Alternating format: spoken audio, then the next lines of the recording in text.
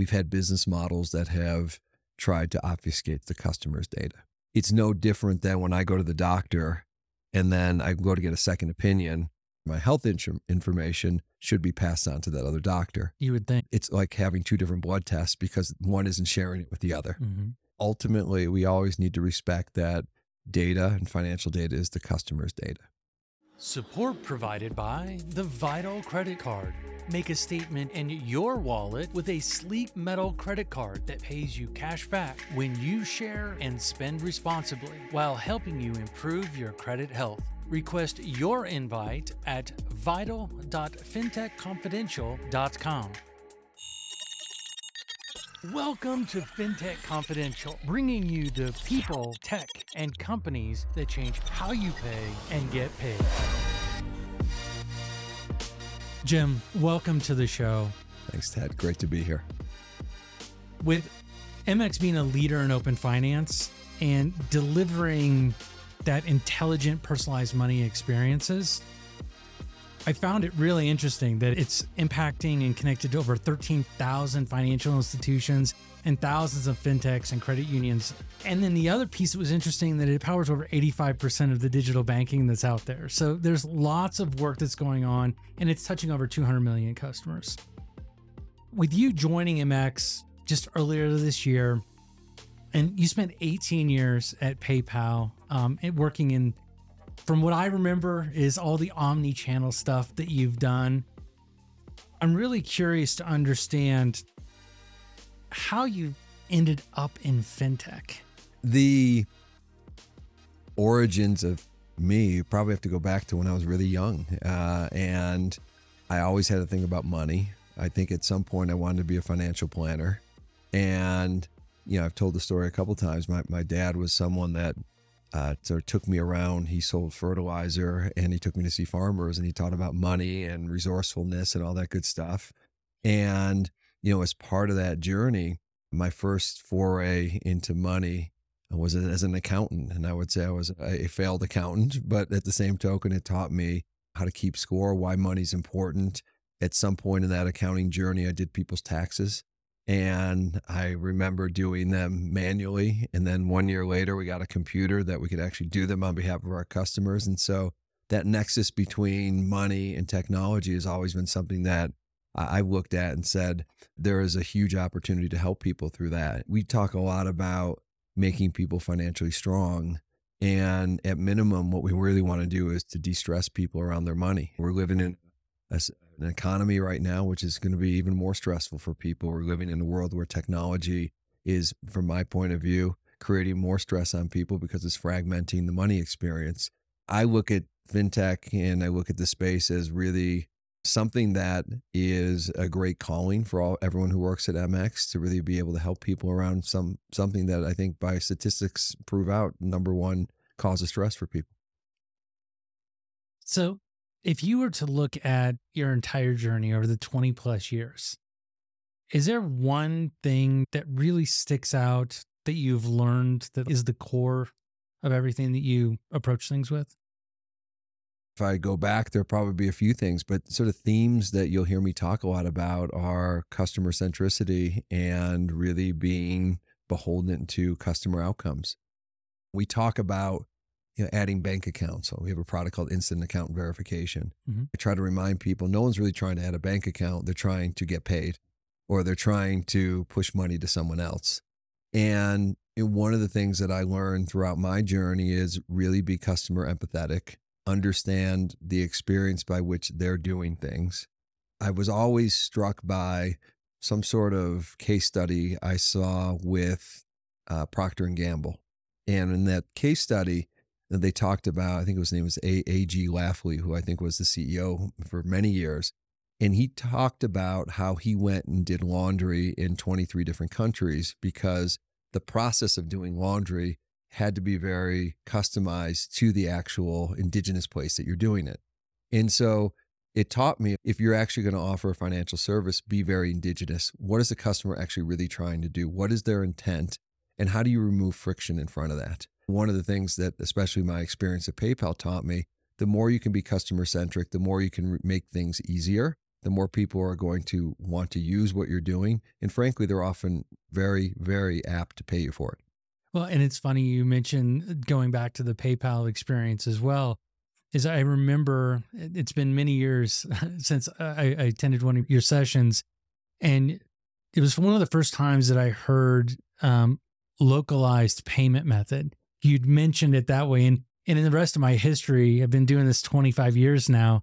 I've always heard as alternative payment methods. That shift that you brought and looking at as localized now no longer made it feel foreign to me. Exactly. I mean, it speaks to you have to create localized, personalized experiences.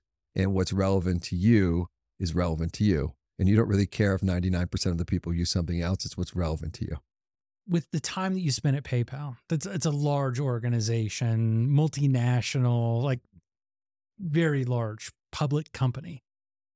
What was it that drew you into the startup world with MX? Well, I really looked at my journey at PayPal around, how I could innovate around money, going back to what we talked about up front. And, like with any company, I was very proud of what we've done and had done and what I was part of at PayPal. And I got to a point where I felt that there was, at this point in my career, there were bigger callings for me. There were bigger callings for the industry. I really wanted to be called, and I felt called to do something different, which could be more transformational than what I could do there at this point of my career and this point of PayPal's career. And this idea of open banking is something that throughout my career, I had actually got to see up close and personal. I was over in Europe living and working when PSD2 came out, was involved with PayPal's investment into Plaid, was involved with PayPal's investment into a company called Tink. And we were probably, from a fintech point of view, I would argue probably the heaviest user of open banking in the world. And so I got to a point of saying, I think this is where the world's going towards. And then I looked at all the fragmented experiences that were being manifested from the perspective of both the customer as well as the financial institution or the fintech. And I really felt that this was a problem worth leaning into to solve. And when I found out about MX, it was sort of like that, moment when chocolate met peanut butter or Reese's Piece or whatever you want, that sort of moment that said, this actually really belongs. Because it was really what I was almost craving in my professional life, and it existed, and this opportunity came to fruition. And as I got to understand the ethos of the company, the mission of the company, it felt really compatible to what I wanted to do and to some degree, what I had been doing within PayPal. And I often tell people, if you took the mission statement of PayPal about democratizing financial services, and you took the mission statement of MX about making people financially strong, you probably could put them side by side and say which one is which, and probably people wouldn't be able to tell the difference from it. That's probably a good thing, because at the end of the day, both companies, at least from my career point of view, were really aligned around it. And so when I saw the company, I saw what it was doing around open finance, I saw the potential of data. And I really think this is a decade around data for us as we think about innovation and what it can unlock. And for me, it was an amazing opportunity to think about what could be in our industry, what could be for fintechs, what could be for banks, and frankly, what could be for customers if we actually harness the potential of this. With all the talk about inflation and tightening of lending and markets just slowing, the economy in general, and even though I know you don't have a crystal ball or a hot tub time machine, tell me what you see as the opportunity for MX and the broader industry, especially as we continue to see more of this recessionary pressure. We fundamentally believe that we can help people with what is their number one stress, which is the money experience and money in general. And I think some of the issues that we've had because of what I call fractionalized experiences, which manifest themselves based upon emerging technology. If you look at my personal life, I used to have one bank account that I worked with. My family had one bank account. Now we probably have 16 different bank accounts, 21 different financial institutions that we work with. You could keep going. And because of the emergence of embedded finance, money is in so many different locations. And right now, that fragmented experience is just creating a lot more stress on people in terms of, hey, I really would like to more scrutinize my financial situation. I really would like to understand where I'm actually making payments. I'd like to know where to invest. And because everything is so fractionalized, it's so hard to be able to do that. And so where we sit is really at that forefront of trying to make it easier for people to take the stress out of their finances. When you think about just simple use cases around account aggregation, which is, hey, can I get a 360-degree view of my financial information? We think that's a very powerful use case. When we think about, hey, what are the actions that I can take based upon transaction history that we have? How do I make sense of the data that I have? Mm-hmm. We talk a lot about this idea of people being, and not just people, companies and fintechs and banks being financially illiterate. People aren't stupid. They just don't have the information to make good decisions. So really, we sit on the forefront of partnering with the ecosystem to bring financial literacy to bear based upon data. So I'm a bit of a data geek at heart. All right. I look as data is being a digital gold mine and less so the bars of gold stacked up at Fort Knox. Yep. Can you tell me how you see the role of data and the future of financial services and how we can do that without the individuals losing that privacy? Ultimately, we always need to respect that data and financial data is the customer's data. And we've had business models that have tried to obfuscate that. And I think we all need to come together and realize we have what's in the best interest of the customer. And I've used this analogy in other forms, but it's no different than when I go to the doctor and then I go to get a second opinion. My health information should be passed on to that other doctor. You would think. We live in a world on financial. It'd be no different than if I went and I applied for a mortgage here, and I applied for a mortgage over there. It's like having two different blood tests because one isn't sharing it with the other. Mm-hmm. That may make the financial institution very happy that they're sort of closed garden information, but you're serving that customer in a very inefficient manner, and you're actually creating a friction experience for that customer. So you're 100% correct in terms of saying that data is the mine. We have to then do something to make it actionable. And so a lot of what we think about is how do you take that data and make it something that you can do something with? And use cases that we think about are, you could see a world where things like passwords are eradicated because you can authenticate people through financial data. You could see a world where investing is automatically generated based upon your preferences. Data basically looks at your current situation and then creates an invested account for you and goes invest that money on your behalf. I could go on with different use cases, and I'm sure we could riff here for the next 4 hours on it. Most likely, and we'd love to. But at the same token, I think we just need to understand that in many ways, creating the access point for data is the platform for innovation. And when we do that, it'll be pretty amazing what we can actually accomplish.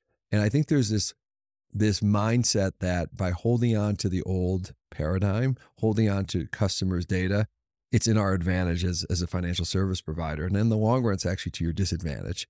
And when we're actually to open it up and innovate, people are going to be much more respectful and willing to pay for the services that come from that.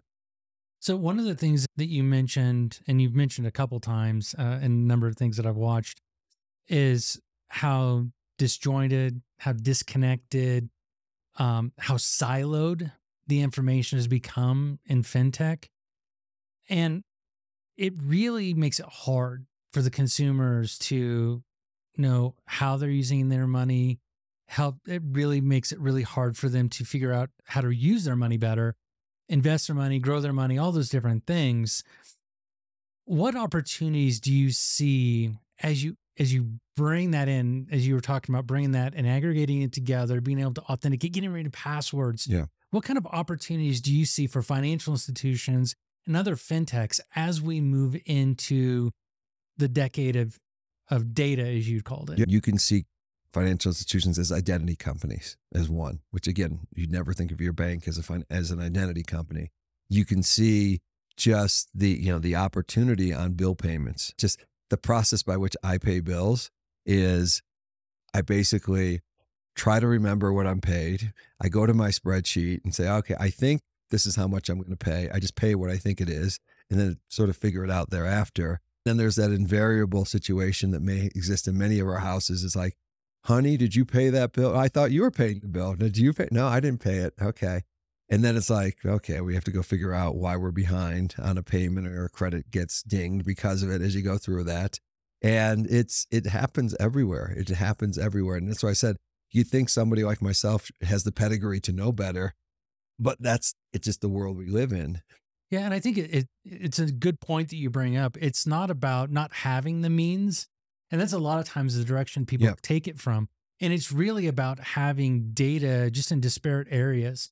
One of the areas that seems to be rife with the data discrepancy, especially from a consumer perspective, really is the biggest area from my perspective, is the whole buy now, pay later. Because you can have on one shopping cart 15 different buy now, pay laters.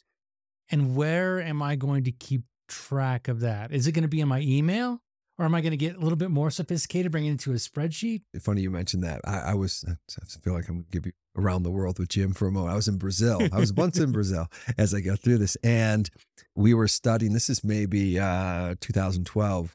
Oh, Well, so Bra- Parsalis. so we're down. So this is, if you're familiar with Brazil, very heavy into installments. Mhm. And if you ask any Brazilian, do they do credit? That's like a taboo. But if you ask them, do you do installments, which is buy now, pay later? Oh, absolutely. We all do that. That's smart, funny management. And we went to one gentleman's home, and I'll never forget, we were asking him, how many installments do you have? And he says, oh, I have 12. So how do Oh you my know? God. I have 12. And because everything is bought in installments. Mhm. Go, how do you keep track of it?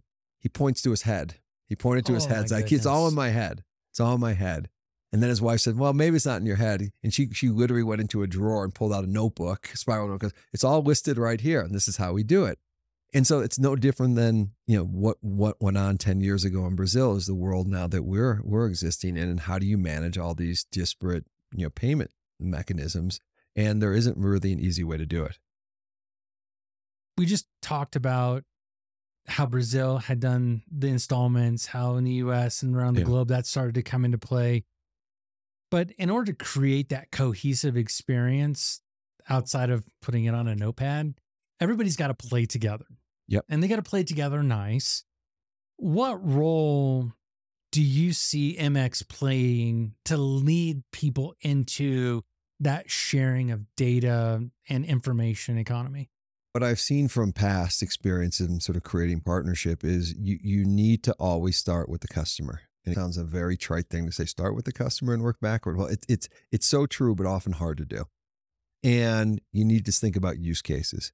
We need to think about, what are the use cases that are the most painful and stressful for customers? And can we start there and get a win and sort of move our way into Mhm. those other use cases? And I may have mentioned this in other forums to you, Ted, but around, overdraft is one that I think is a perplexing use case that why does it exist today? And Yeah. I've even had overdrafts with a bank, which I'll name nameless, where I have 4 different accounts and one account has a lot of money in it. Mhm. And the other account just happens to be where we choose to have our PayPal account linked to. And I'll be honest, why I link that one is because if it ever gets taken over, they can only take out so much money. Yeah, that's Yeah. maybe a very it's a rational reason why I linked it there. Now I worked at PayPal, I should never fear that, but I'm just saying, but that's a very rational actor behavior. So what happens is I do a bunch of PayPal or any transactions with that bank account. It goes negative. I get dinged with an overdraft, but my other account is sitting with a lot of other money. That's siloed Yeah, information. it's siloed information. Well, that's a different department. Well, you didn't sign up for that banking program. I'm like, for God's sakes, I've been with you for nearly 30 years, and you didn't know I had literally $9 in at least $9 in the other account that you could go forward with. And that to me is literally borderline insane and borderline unethical that we live in a world that we're not availing that capability across our ecosystem. It just sort of, to me, is indicative of not caring about the customer and caring about our patch. MX has always been a really huge mission-driven company. And I'm curious to know what it was about the mission that resonated with you the most. Many things about the mission resonate with me as I thought about myself and said, what is my personal mission? Like, I think everyone should have a personal mission. And my personal mission growing up in upstate New York, and it was literally help people and see the world. Those were my two missions. The help people, uh, MX exudes that. MX exudes the whole mission around, doing good. We've talked and other things Mhm. about one of our founders, Brandon DeWitt, and in his passing last year to cancer. And he was famous for these sayings, right? And, be bold, be kind, be good, and, do all the good you can. And I think this is a company that just exudes in its heart doing good. And I couldn't be more happier to be at a place that's what it ultimately believes. And to me, as I've mentioned to you before, it just feels a very natural place to be. And I got to see part of the world. I've got to come to Utah, and that's a different part of the world than I've actually been before. And it's actually a very beautiful place. If you were to run into, and you probably do frequently, run into a fintech founder who's just starting their journey, what one piece of advice would you give them? I'm going to give you a little nuanced answer, which is find a use case. Find a use case that you feel you can revolutionize, and you can revolutionize it not at an incremental level, not at a level that is, hey, I'm going to make it 2 basis points better on this, or I'm going to remove 2 seconds of latency. What can you revolutionize? And if you look at any, in my mind, the successful companies are ones that take a experience, take a pain point, and they revolutionize that, and they make it a great end-to-end experience. That would be one. I'll give you two, because the second would be prepared to disrupt yourself. The innovator's dilemma is a real thing that companies, and I think one of the challenges you asked about, why is it so hard to move the industry? We have industry participants that are stuck in the old paradigm, and the paradigms change, and paradigms change in a hurry. And you could point to many industries within our last 20 years.